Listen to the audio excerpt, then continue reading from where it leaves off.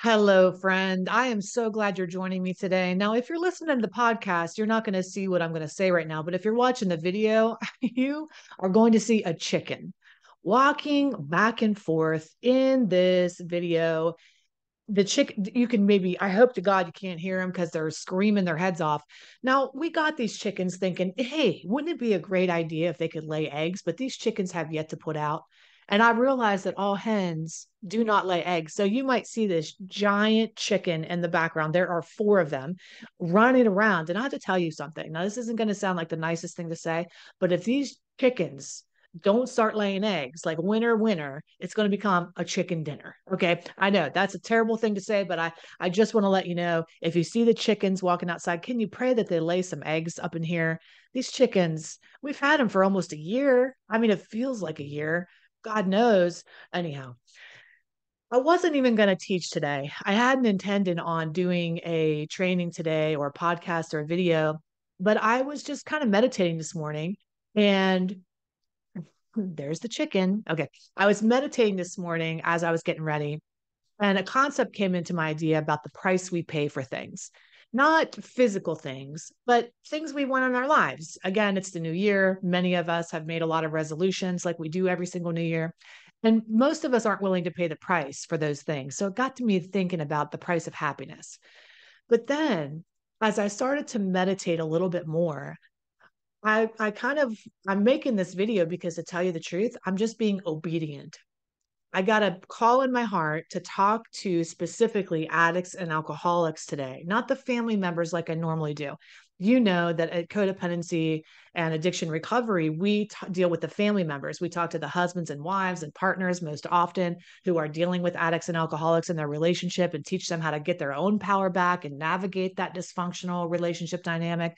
But it's on my heart today to speak directly to the addicts and alcoholics who may or may be watching this, and many of you do.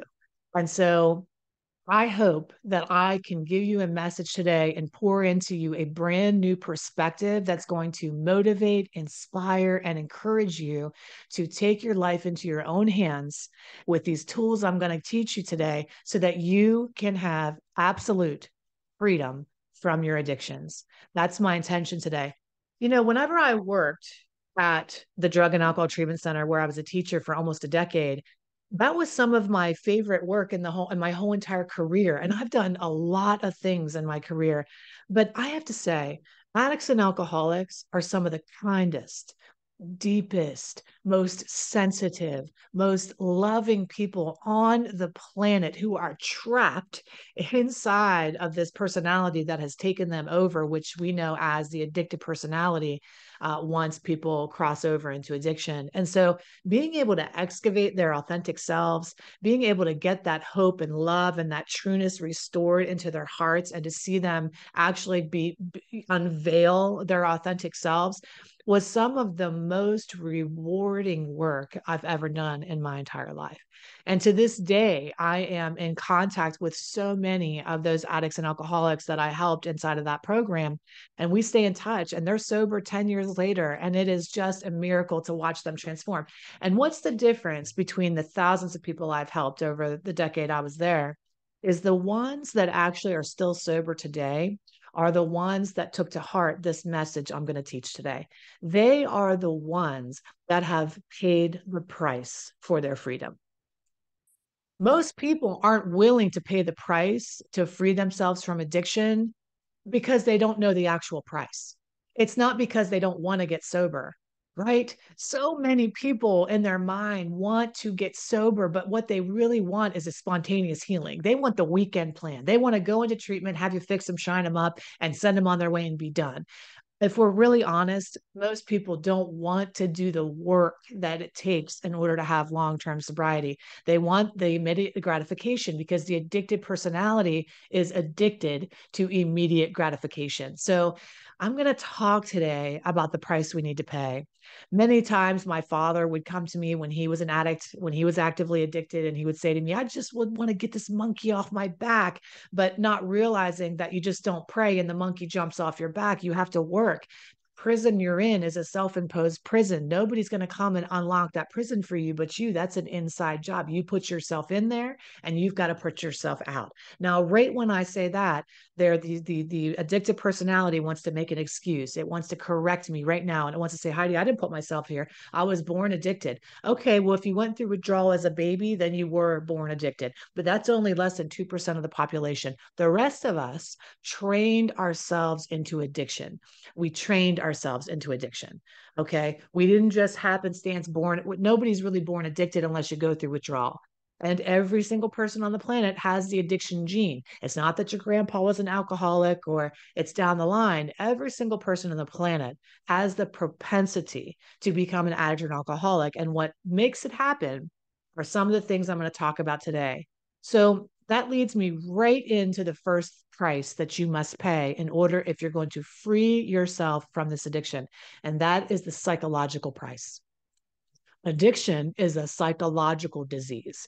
It is not a disease like cancer where it's not in your brain, or you can have brain cancer, but it doesn't originate in the brain. It's not a thinking disorder cancer. It's a biological disease, not a psychological disease. And a lot of people have misinformation. They think it is like cancer and there's nothing they can do about it. And it's just like the cancer comes back, the addiction just comes and goes as it pleases. But that's not the way that this thing works. So the psychological price that you're going to need to pay in order to set yourself free is you're going to need to have a radical new understanding of how you got here.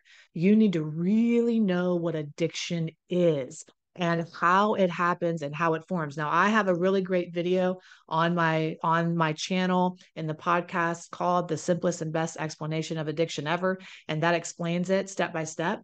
But let me tell you, how can anybody become an addict? Well, you might have a higher propensity to become an addict. And there are actually 4 risk factors that probably got you here.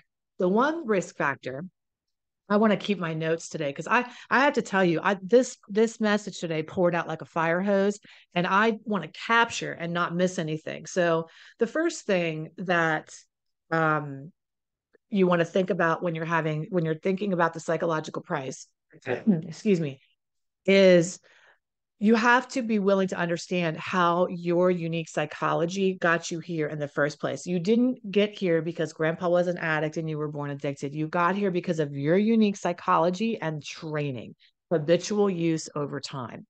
So the 4 risk factors that got you here is the number one is that you are probably already born with a lower stress tolerance. That is research based. We know that lower stress tolerances and all that's marinated in the womb, kind of how much stress you can tolerate and all those ingredients and those genetic things. So a low stress tolerance, yes. Also, you are a highly sensitive person.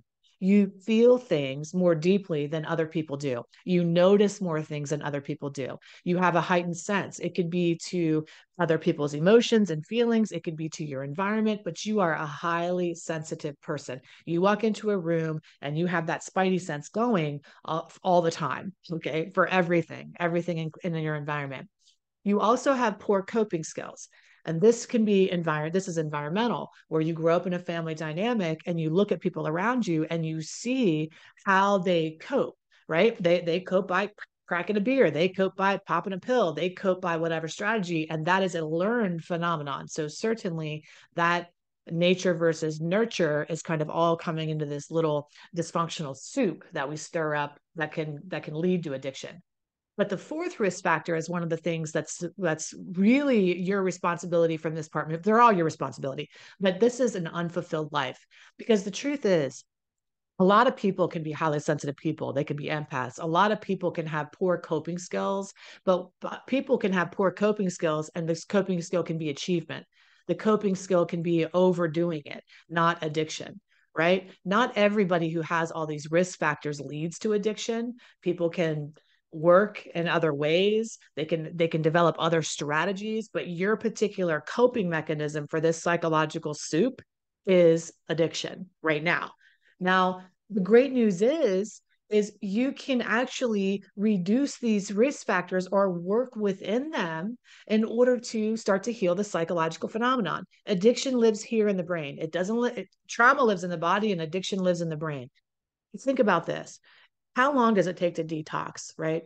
7 days, your body, you're physiologically not addicted anymore. We know this. Research shows this. You go through a detox, you are not physically addicted anymore. You have released that from your body. You've gone through withdrawals, but you're psychologically addicted for as long as you decide not to do the work. You can rewire your brain. That's the great news. So the addiction lives in the brain. It's a psychological disorder. So how do you treat a psychological disorder? If you have to understand how you got here in the first place. So that's the price.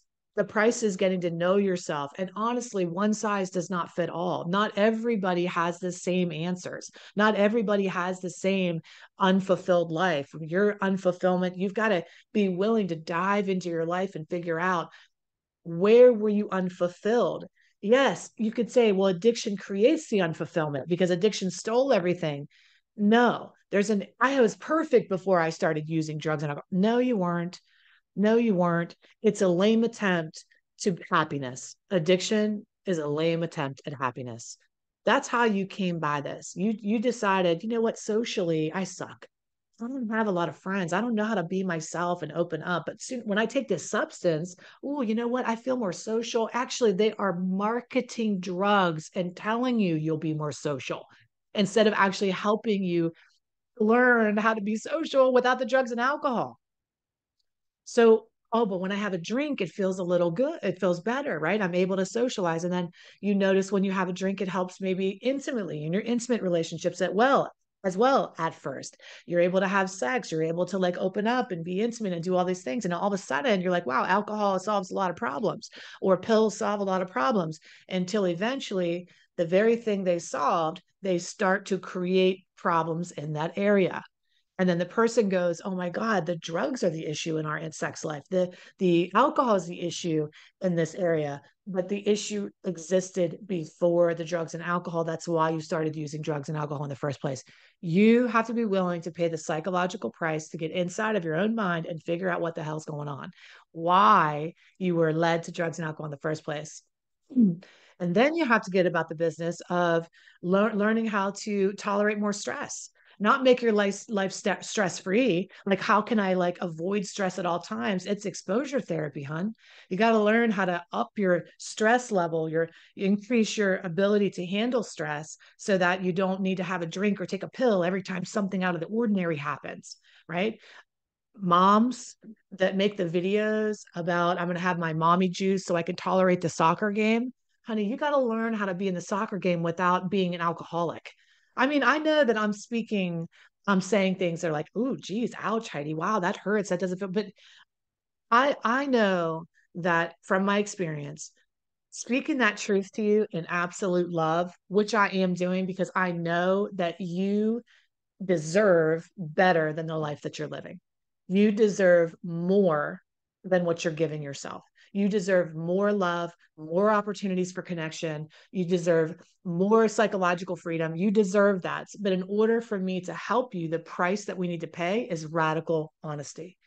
One of the prices that we pay is radical truth. That you think that it's helping you relax, and your child just wants you to be present and not be drinking at their goddamn soccer game.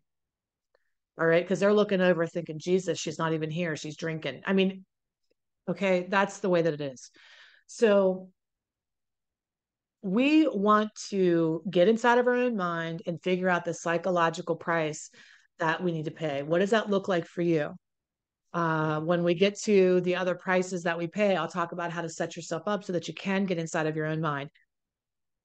If you just try to do this by yourself and you follow a one size fits all, like, AA and all that is absolutely wonderful. And there are lots of programs, but you have to know there are so many roads to Rome. And we're going to talk about that in a few minutes. But one size fits all program where all we focus on are your character defects and how you're fucked up and what's wrong with you.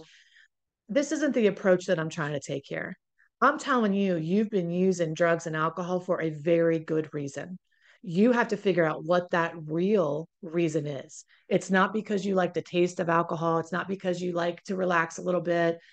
It is the solution to one of these bigger issues in your life. And you've got to figure out what that issue is. If you do not pay that price, you will be sober for a little while and you'll white knuckle and you'll do your thing and you'll try to do whatever. Or meetings weren't for me. That wasn't the path that I took. I decided that that wasn't how the path that I wanted to take for myself.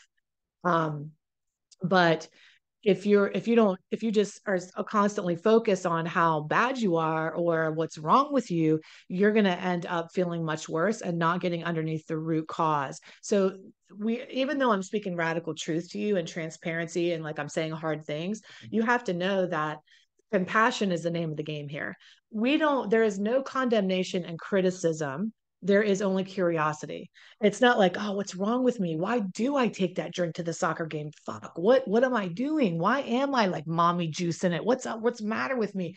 That's not the approach that's going to set you free. That is not the path to freedom. The path to freedom is led with love, self-love. You have to have curiosity over condemnation and criticism. And you have to say, why am I really doing this? What is this giving me? What would it be like without that drink at this soccer game? How do I feel whenever I have that drink? And what is it giving me? And what is the belief that I can't create that feeling on my own? That kind of curiosity is the psychological price we need to pay. We need to go deep inside of our own minds to figure out the root causes of our use in the first place. That is non negotiable. For me, when I got sober 12 years ago, alcohol was a solution to so many things. And the psychological price I had to pay was to figure out how was I avoiding intimacy in my own life. I was terrified. I was terrified of real intimacy. I was terrified of abandonment. Not really abandonment. I was more terrified of rejection. So I convinced myself not to need anybody or be too close to anybody. And as a result of that, whenever I had alcohol, I could not care as much if somebody wanted to be around me or not. It didn't matter. My true nature is not to really care, but I was so addicted to this pleasing and wanting to do the right thing and wanting to be perfect that alcohol was the only place I actually let myself unleash and unload. I was not giving myself permission psychologically to be myself. I had myself on lock. And the only time I allowed myself to be who I really was when I was drunk. All right. And that's not crazy because we're not who we really are when we're drunk, right? We're not. But we hear all those things that people say, oh, well, yeah, sober man speaks his truth. Maybe that's true to some extent, but at some point in your addiction, that addictive personality takes over and it starts whispering truths in your ear that are total fucking lies, right? Okay. The next price that we have to be willing to pay is the emotional price. Now, part of addiction is this desire to feel good all the time. We're an immediate gratification, and it's not even all our fault. Society also perpetuates this. Are you down? Take the pill. Not feeling too great today. What's wrong with you? Hey, why are you sad? You must be depressed. You're nervous. Well, you must have anxiety. You can't focus. Well, you're ADD. We have this society right now that makes us believe that emotions, anything other than a positive emotion, is bad. You can start by reading The Tao of Feeling, TAO, The Tao of Feeling by Pete Walker. That will help you understand even more the price that we need to pay in recovery. It is an emotional roller coaster that we need to buckle up and be willing to go on for long enough until the sickness stops, right? Especially if you're allergic to loop-de-loops, right? So you have to be willing to go on that emotional roller coaster. You have to be willing to sit with your feelings and the uncomfortable parts. You have to be willing to stop escaping from yourself, which is a form of self-abandonment. You have to be willing to stay with your emotions long enough to get to the root of them and figure out where they come from so that you can resolve them, right? Feelings don't last forever. They've ebb and flow, but we want to have a permanent feeling. We want to feel good all the time. And actually, that is the problem. You're not meant to feel good all the time. If we look at our lives, we're meant to follow kind of the seasons, right? The moon, the seasons. There's a winter, a spring, and a summer and a fall. And we don't want to feel a winter. Winters are cold, they're lonely, they're isolative, winters are barren, everything's dead. You need to go through your own winters in your lifetime so that you can really embrace and enjoy the spring. Everything needs to die before something new is born, but we don't want to do that. We want to resist. We don't want anything to die. Part of the emotional price that you need to pay is the death of a lot of things, and you need to grieve. Part of the emotional price you pay for recovery from your addiction and freedom from that addiction is grieving so many things. Grieving the pain that you've caused others when you're brave enough to look at it, grieving the pain you've caused yourself and the suffering you've caused yourself when you're brave enough to look at it, grieving the loss of the thing you thought you loved, grieving alcohol, grieving pills, grieving the loss of the friend that got you through the tough times, letting it go. Grief is the name of the game in recovery. People want to get sober and ride that goddamn pink cloud all the way into the rest of their life, and it doesn't last. The pink cloud is like, man, yes, I feel so good because I made the decision to quit, and it's the new year, and a lot of us have done that. Oh, yeah, this is the year, and you feel so good. But all of a sudden, the things you were medicating start to rise up and become apparent, and you feel worse before you feel better. And that's right around the time, like 30 days. Most relapses happen in treatment on day 28. Why? Start to feel pretty good again. Start to feel pretty good. You've done that thing where you've gotten rid of the physiological addiction, and you're starting to work on your brain a little bit, and you're riding that pink cloud. But then you go home and reality sets in. And you're like, oh shit, the same issues are there that made me really want to escape in the first place.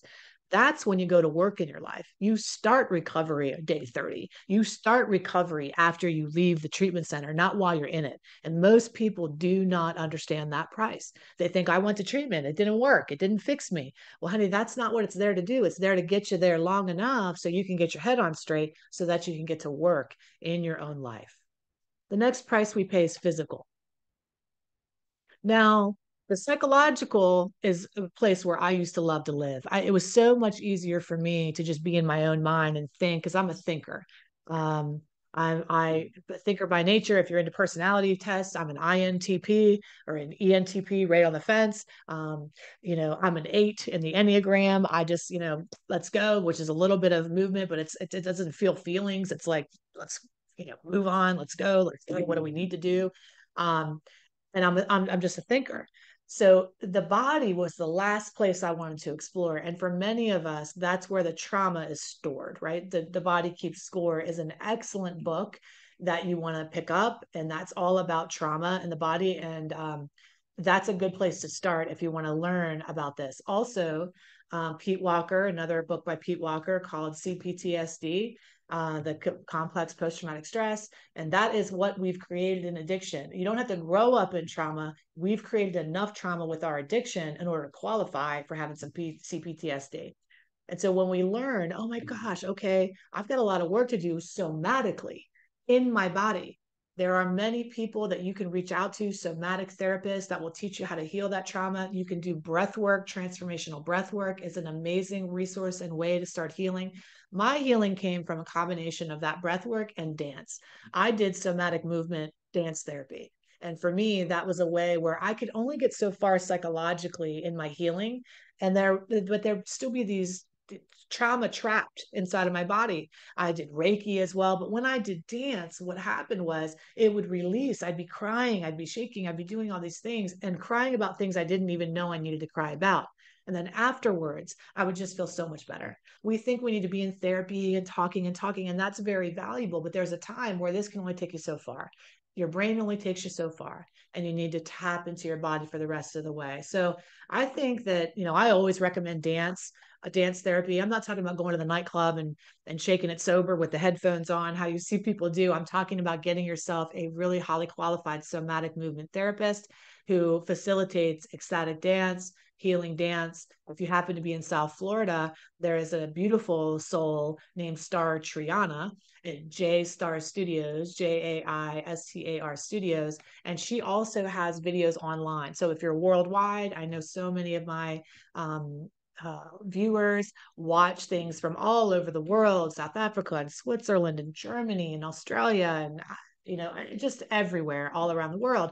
And so I will link her channel here. I'll link her channel down below so that you can watch some of the things I'm talking about. It really was life-changing for me. It was probably one of the most critical parts to my healing and recovery than I can even give justice to. Okay. The other price we pay for recovery is a financial price. And this might seem kind of obvious, like, oh, I know treatment's like 80 grand. I mean, treatment, if you're not insured, can run from a couple $1,000s, right? Like if you get scholarship somewhere, all the way to $80,000 a month. That is a big price to pay for treatment. But let's say you have good insurance and you go to treatment and it's covered, you still need to continue making financial investments in your healing. Now, there are lots of resources, right? AA is definitely a resource. That's a free resource. But again, there are so many roads to Rome, and not everybody lines up with one way. And this was really hard for me at first because I got sober well before about a year before I started working at the treatment center. And when I got sober, so many people would say, are you going to go to AA? Are you going to do AA? And I just, I was so into personal development. I had been doing 1 million Unleash the Power Withins at Tony Robbins, and I just wasn't applying it in every area of my life.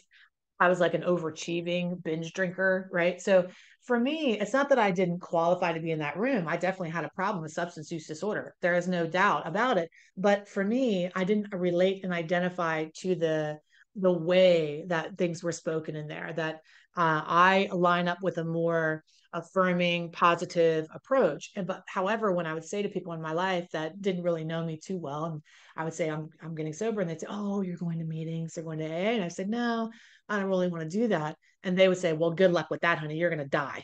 I mean, I swear to you, that is what they would tell me. You're going to die because that's the only way. And that was really hurtful for me because, if I hadn't had all the training until that point, I might have believed him and then gone to something and poured my heart into something that just didn't resonate with me.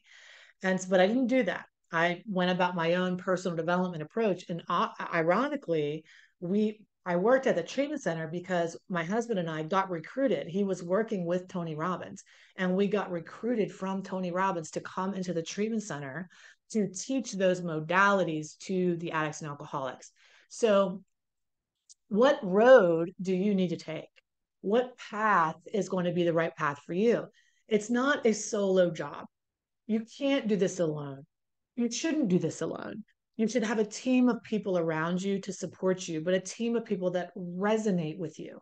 There are lots of different resources, and I'm forgetting his name right now, but there's also this guy that has the alcohol free lifestyle. Just type in alcohol free lifestyle and he will pop up. He has got a brilliant program that walks you through 30 days. You just start there and then you go from there. Smart recovery is another approach that's not AA based. It is just more linguistic programming, which is what Tony Robbins uses. It's more positive psychology focused, and that will help you as well.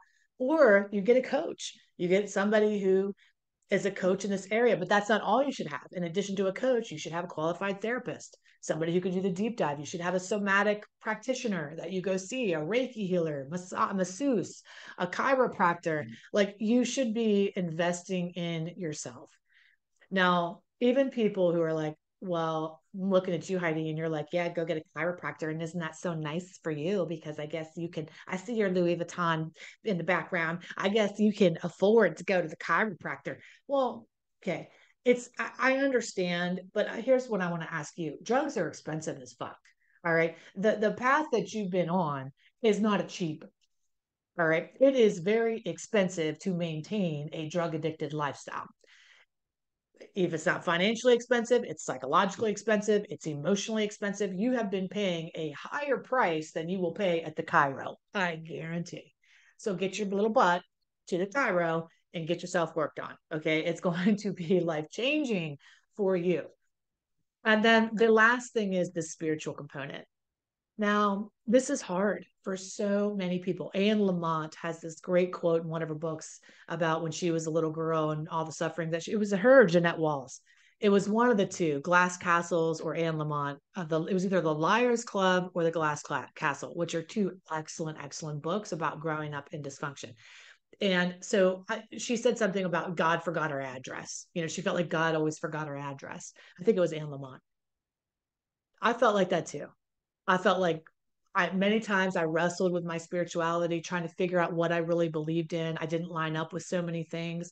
There is not one road to Rome. There are many paths to your spirituality, but you have to be willing to seek.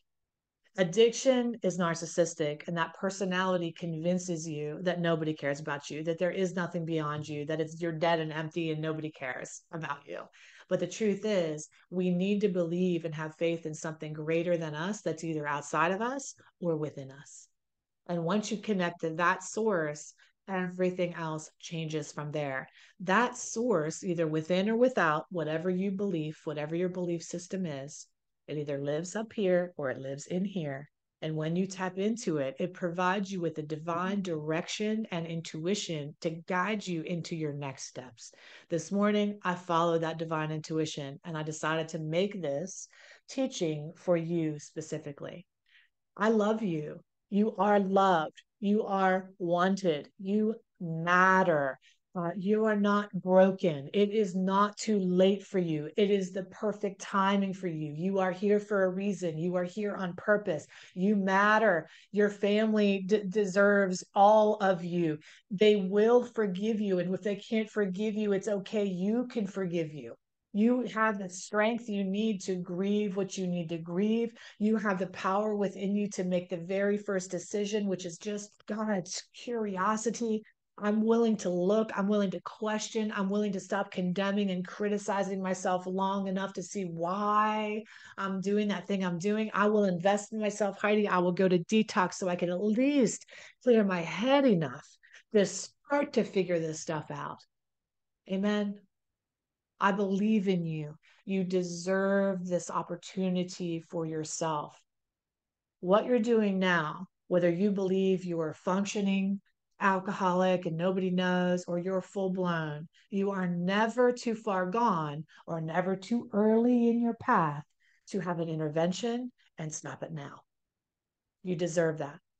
If you want more help to do that, please feel free to send me a message. I will link the things that I talked about in this video. Start to do your research. You've got to get involved in your own recovery. You need to remember nobody's coming with that key, honey. It's an inside job. The lock is on the inside, not the outside. You can free yourself, but you just need to get to work. I love you. Take excellent care of yourself, and I'll see you really soon.